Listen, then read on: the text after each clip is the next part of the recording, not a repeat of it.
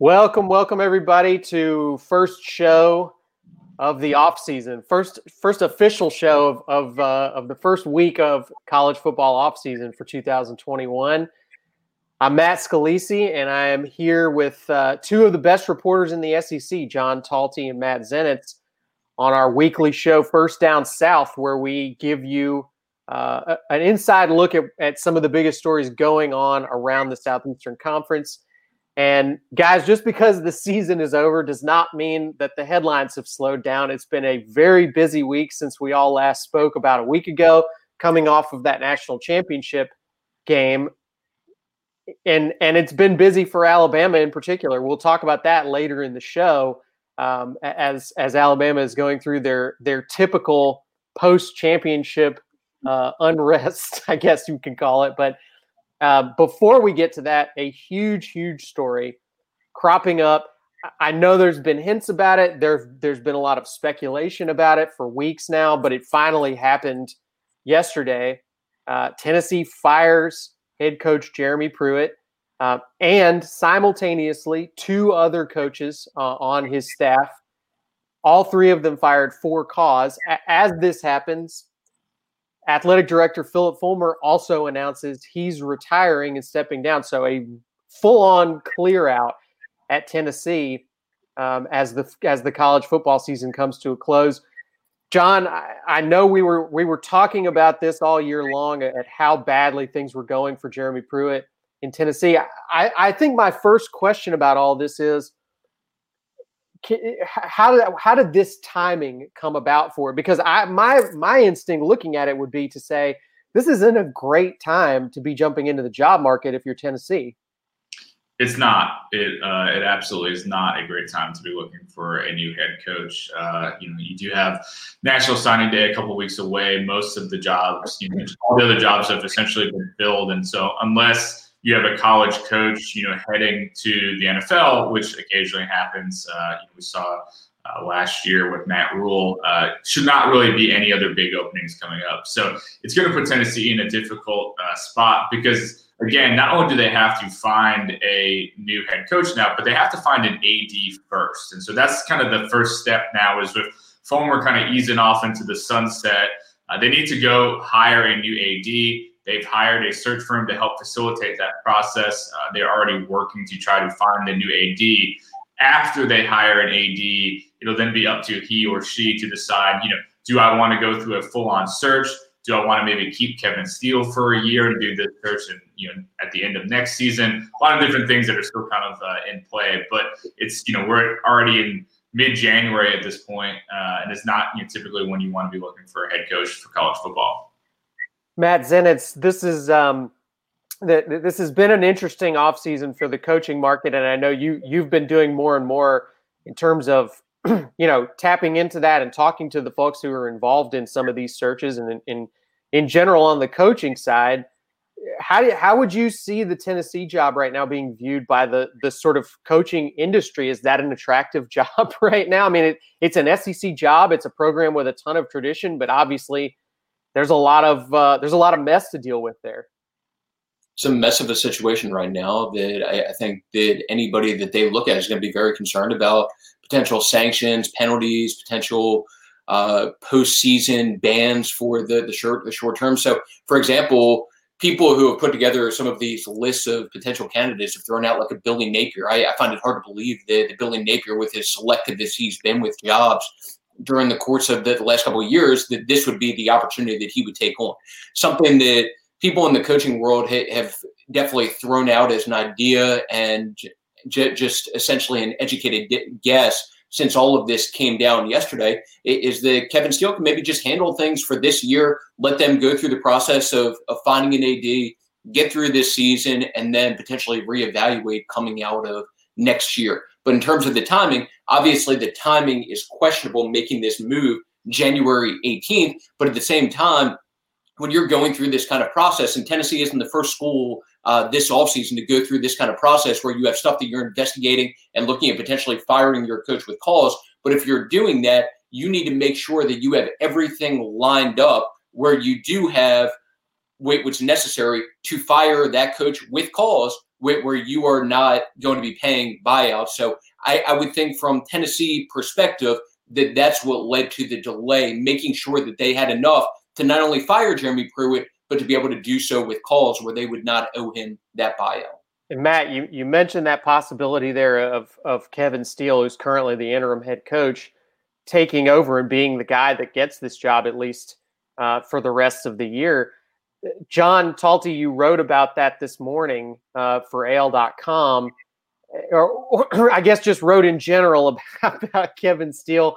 There's certainly, I think for a lot of folks who pay close attention to this stuff, the hiring of Kevin Steele at Tennessee was a red flag for a lot of people in terms of maybe something like this coming down the pipe. Well, it just didn't make a lot of sense. And I think Tennessee was trying to spin it very hard. This was, Jeremy Pruitt's hire and that, he wanted Steele in. And some of that might have been accurate. But looking at it from a big picture, Kevin Steele's making $2.5 million as Auburn's defensive coordinator last year, was named the interim head coach after Gus got fired, and had a shot, for that head coaching job. And, as I wrote about, had a lot of, and Matt wrote about too, a lot of support from influential boosters to get that permanent job, and ultimately didn't get it. Goes to Brian Harsin, but was in the mix for that job at least. And so, he was going to have other opportunities. So for him to go to Tennessee under a vague defensive assistant title, not a coordinator title, as some people had reported, I think inaccurately, just didn't make a lot of sense. Derek Ansley was still there as defensive coordinator.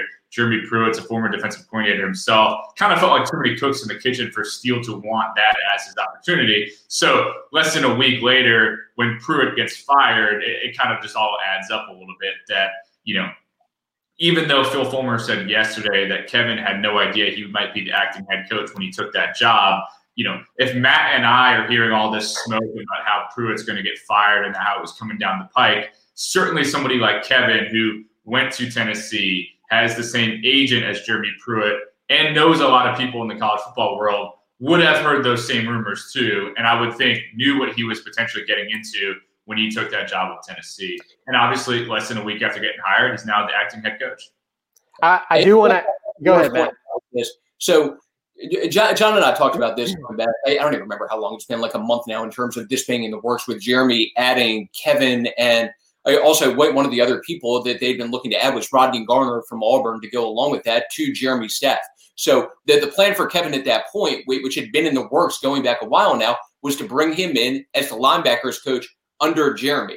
The weird thing is that with not only Kevin, but with Rodney Garner, they could not get it done. It wasn't getting finalized. And then out of the blue, everything all of a sudden gets finalized with Kevin. So the interesting part of that is, that Kevin would have had some other options. And for him to be comfortable going into this situation and accepting that kind of role, with his intelligent and, like John talked about, as plugged in as he is, that he had to have some sense or assurance that he at the very least would be taking over as interim head coach if something happened with Jeremy, and or potentially getting some sort of assurance that when they hired somebody else, then maybe he would be part of staff there. But that's just me making an educated guess, knowing what I know about Kevin. And once again, Kevin's a smart guy that did his due diligence in terms of research before just accepting this position on staff.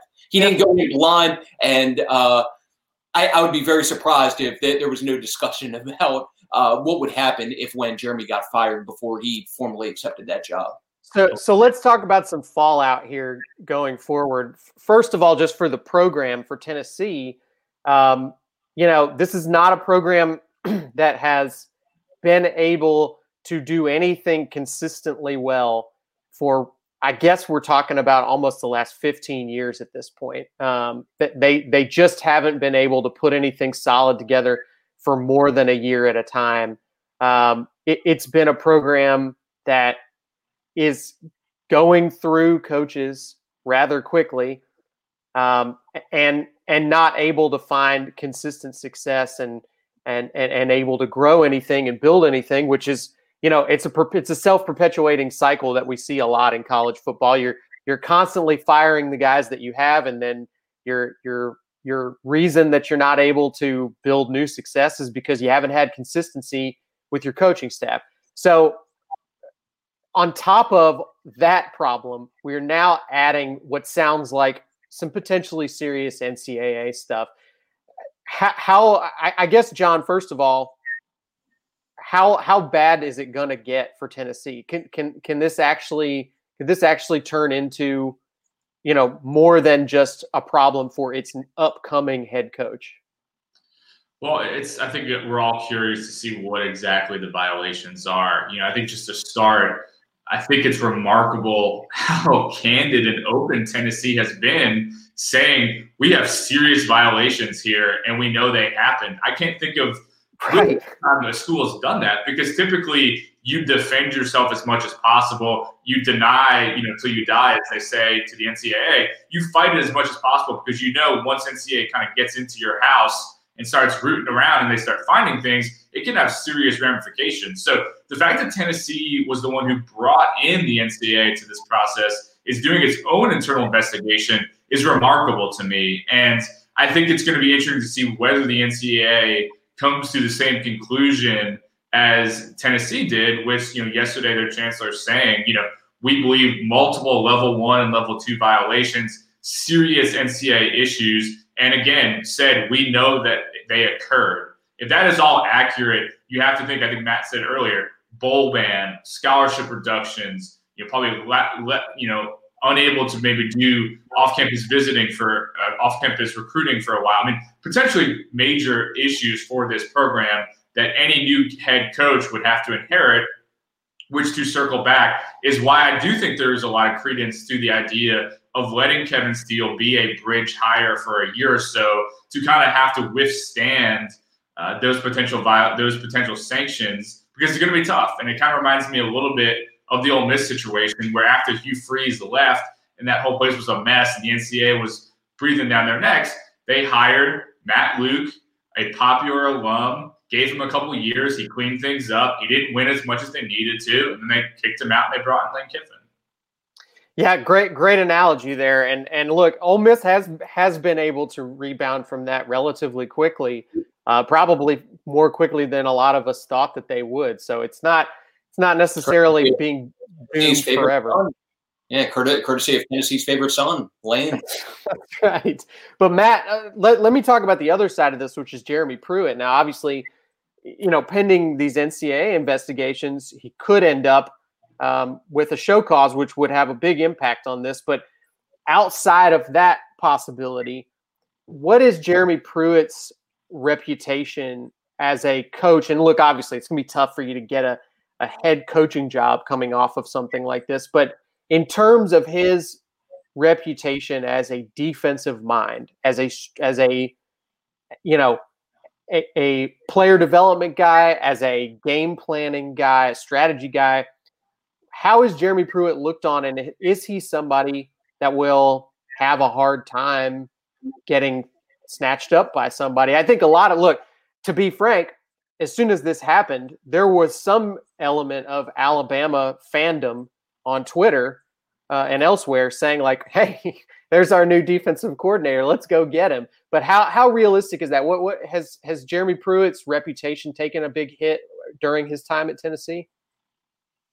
Anytime that you have NCAA stuff attached to your name is going to make it more difficult to get a job. So I think under normal circumstances, without anything like that on the table with Jeremy and potentially show calls to go along with that, under normal circumstances, he'd be in line for some top tier defensive coordinator jobs at the very least. But it's complicated now based on what's going on from an NCAA standpoint. I think it's premature to even try to guess as to what kind of jobs could be there for him, because I don't think anybody's going to touch him until this investigation is complete. Yeah, it makes sense.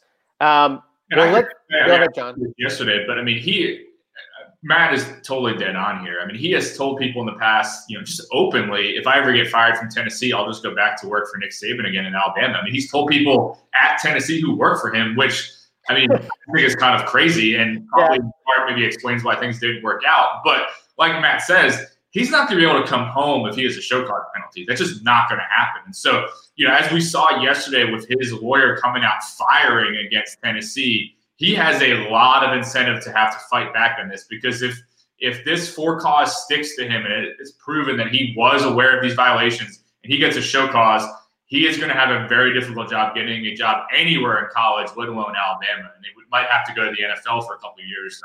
But I just think overall, he is very highly regarded. I think some people would say he's the best defensive coordinator that Saban had.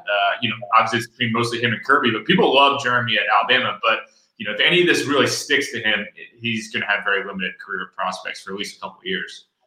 For sure. And Alabama currently not looking for a new defensive coordinator, but they are in the market for a number of other positions. Good segue, Matt. Thank you. Appreciate that. So since the national championship game was played last week, some more jobs have come open. Some more guys have been hired. This is an old story at Alabama. Alabama fans shouldn't be shocked by this at this point. This is something that seems to happen every time they win a title. But it's been a pretty significant clear out at this point. I believe it's 11 spots total have opened at this point. Now, some of those are analyst jobs and not full on field assistant positions, but it's a number of pretty significant names, and one of them that I think maybe most Alabama fans, or at least a lot of them, aren't totally familiar with, but could be a significant one, is Charles Huff, the running backs coach. John, first of all, let's talk about that hire, because it surprised me. It came out of nowhere that to see Alabama's running backs coach get a head coaching position in the FBS. But also let's just talk about that guy's significance and why it's a big deal that he's leaving. Well, Huff has certainly, I would say, been looking for a head coaching job. He was a guy who I think tried to throw himself into the mix for the Vanderbilt job. He was a former assistant there under James Franklin. Didn't really get that much traction, but was a name that you kind of heard mentioned for that job. He was in the mix for the South Alabama job that ultimately went to Kane Womack, one of the kind of finalist guys for that job, but again, did not get that one. So he's someone who I think has been looking to make that jump. And I think what he has to sell is that, he was just the number one recruiter in the country, according to 247 Sports. And hopefully for him, it doesn't go as poorly as it did for the guy who was the number one recruiter the year before, who was Brian Niedermeyer, who just got fired. But Huff is someone who has good reputation as a recruiter. He's young, he's charismatic, and he's done a good job at the running back position. So he famously coached Saquon Barkley at Penn State, was highly regarded at Mississippi State under Joe Moorhead, though he wasn't there very long. And then I think has done a very good job with Najee Harris at Alabama. Yeah, you talk about Charles Huff and that experience from Penn State, by the way, and we also find out that at this point, looking very sure. And have they officially confirmed that Bill O'Brien is going to be the Alabama offensive coordinator? And Nick Saban sort of essentially did that the other day. But he's all recruits, right. I mean, it seems pretty definite. Yeah, he's locked in as Alabama's offensive coordinator and has already started the process of working. So they haven't officially announced working. Right. Can we, Matt, I'm very curious. I think a lot of Alabama fans at least know the name.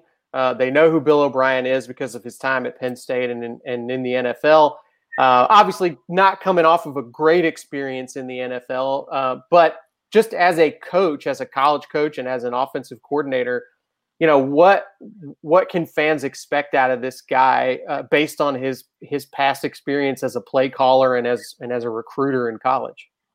He's one of these guys that played a role in the success that the Patriots had offensively, which obviously has been a lot during the course of this run with Belichick and before he left for Tampa Bay, Tom Brady. So Bill O'Brien was offensive coordinator there, has done some decent things from a coaching standpoint when he hasn't been giving away one of the top wide receivers in the NFL for less than what he should be getting for him.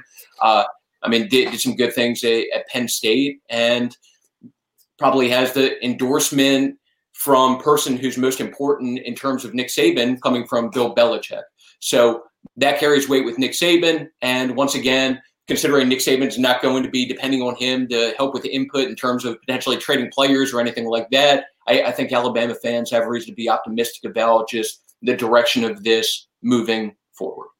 Now we have seen, and I do not believe that either of you two gentlemen have reported anything like this. There have been some reports out there that at certain points, Pete Golding was in the mix, or at least being in the conversation for the defensive coordinator position at Texas. At this point, are we expecting any more movement on that? Do we think that he's not going to Texas? Was told that pretty definitively yesterday. So there was a possibility that there was a chance that could happen, but that died down based on what I was hearing during the weekend. It found it strange that there were reports that resurfaced about the chance of that happening during the course of the last couple of days, but was told pretty definitively that he is not going to Texas.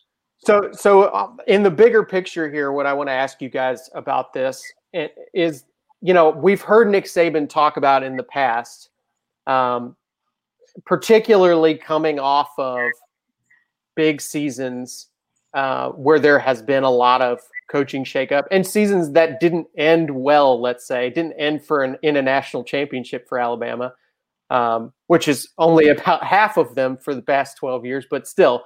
We hear Saban talk about, as one of really the only major challenges his program faces, consistency in the coaching staff, turnover in the coaching staff. He gets frustrated about that. He sees that as a potential obstacle to his team accomplishing as much as they're capable of, just in terms of their talent and potential. In terms of this year's staff turnover, from what we've seen so far, where do you guys expect the most potential effect on the team? Where is the biggest potential for sort of chaos, I guess, or lack of consistency?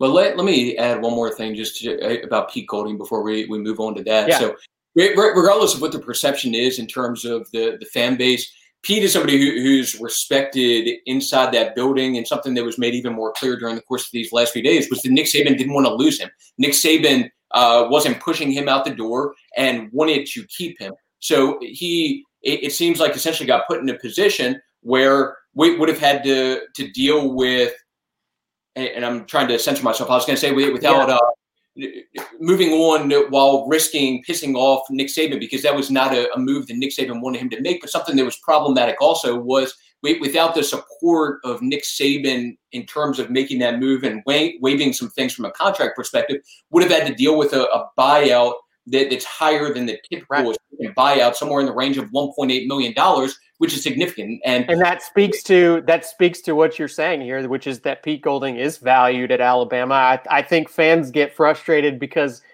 the defense doesn't look like it did in 2011, where you're pitching shutouts every other week, but some of that is I think what college football is now, and some of it also is, I think, fans perhaps not appreciating Golding's full value as a recruiter as well, where he's highly prized in that particular role. But yeah, with that said, John, do you see this year's round of staff turnover at Alabama being a particularly rough one in comparison to some of the others? I think there's been worse ones in the past. I think I'm curious to see how he fills these next couple open positions, because he still has to replace Kyle Floyd at offensive line coach. Right, a big one. Huff now at running backs coach, Jeff Banks at special teams coach. So I think I'm curious to see what he does there. I think one of the things that, I remember talking to Lane Kiffin about this a couple of years ago. One of the challenges I think for Saban was that so many of his guys have become head coaches, and they all like to try to hire guys in the system, that his kind of pool of candidates have gotten smaller if he wanted to kind of stay within his kind of tree, because they keep getting pulled different ways. But again, you saw him hire Bill O'Brien, who's not directly from his tree, but Belichick. So it's all kind of connected. So offensive line coach, I think, is a big one. There's obviously even some names mentioned for that job. I think who he hires there, I think Flood did a very good job at that spot, and I think was probably one of the best offensive line coaches Saban has had. So that would be, I think, a key one for me. And then just with Banks, I think the question is, do you hire somebody who can kind of bring together some of the special team stuff? their kicking game is finally good. I don't know how much credit Banks deserves for that, but even to keep that mojo going, and just someone who might have some ties to Texas because he was obviously able to open up some doors in that state for them recruiting-wise. And just to follow up on that also, so, I mean, one thing to keep in mind is, I mean, you're dealing with the staff that just contributed to Alabama winning a national championship, and it still may not be the end of turnover. So it's not like we're dealing with potentially the end of this. And obviously there are more things that could play out during the course of these next couple of weeks. But in terms of the openings that he has now, I mean, John and I have talked since last Wednesday about the O-line stuff. So a name that we've been talking about since that point, midweek last week, has been Doug Marrone, and the just essentially him being a name to keep an eye on for that job, with the justification for that being he's apparently a close friend of Bill O'Brien, so has that connection, somebody that Bill could pull for in terms of getting on staff. But to go along with that, also a CAA guy, it sounds like, so has that. Sure, there's always that element of it too. But I think also, Matt, that's an interesting one, because we've started to see in recent years, I mean, Nick Saban doesn't have – he's very open-minded with his coaching hires, but there does seem to be a favoritism that he shows towards guys who have been college head coaches before. It's very interesting to see him hire more and more guys who have that on their resume, which obviously not every program is able to do that. But Saban seems to really value that a lot, to have as many guys on his staff that have been college head coaches as possible. And a name like Doug Marrone, I mean, I think it probably helps with recruiting. It helps just with managing an organization the size of Alabama's, where there's so many, analysts and interns, and there's so many guys there's so many resources available to help out. But it also requires, people in sort of middle management roles who know how to manage a large staff of people. So with Doug Marrone, I mean, I'm sure, considering that ended up coming out yesterday in terms of his name being a possibility, people were wondering about that connection. Those are some of the things to keep in mind, though, as far as the connections and why this could be a fit.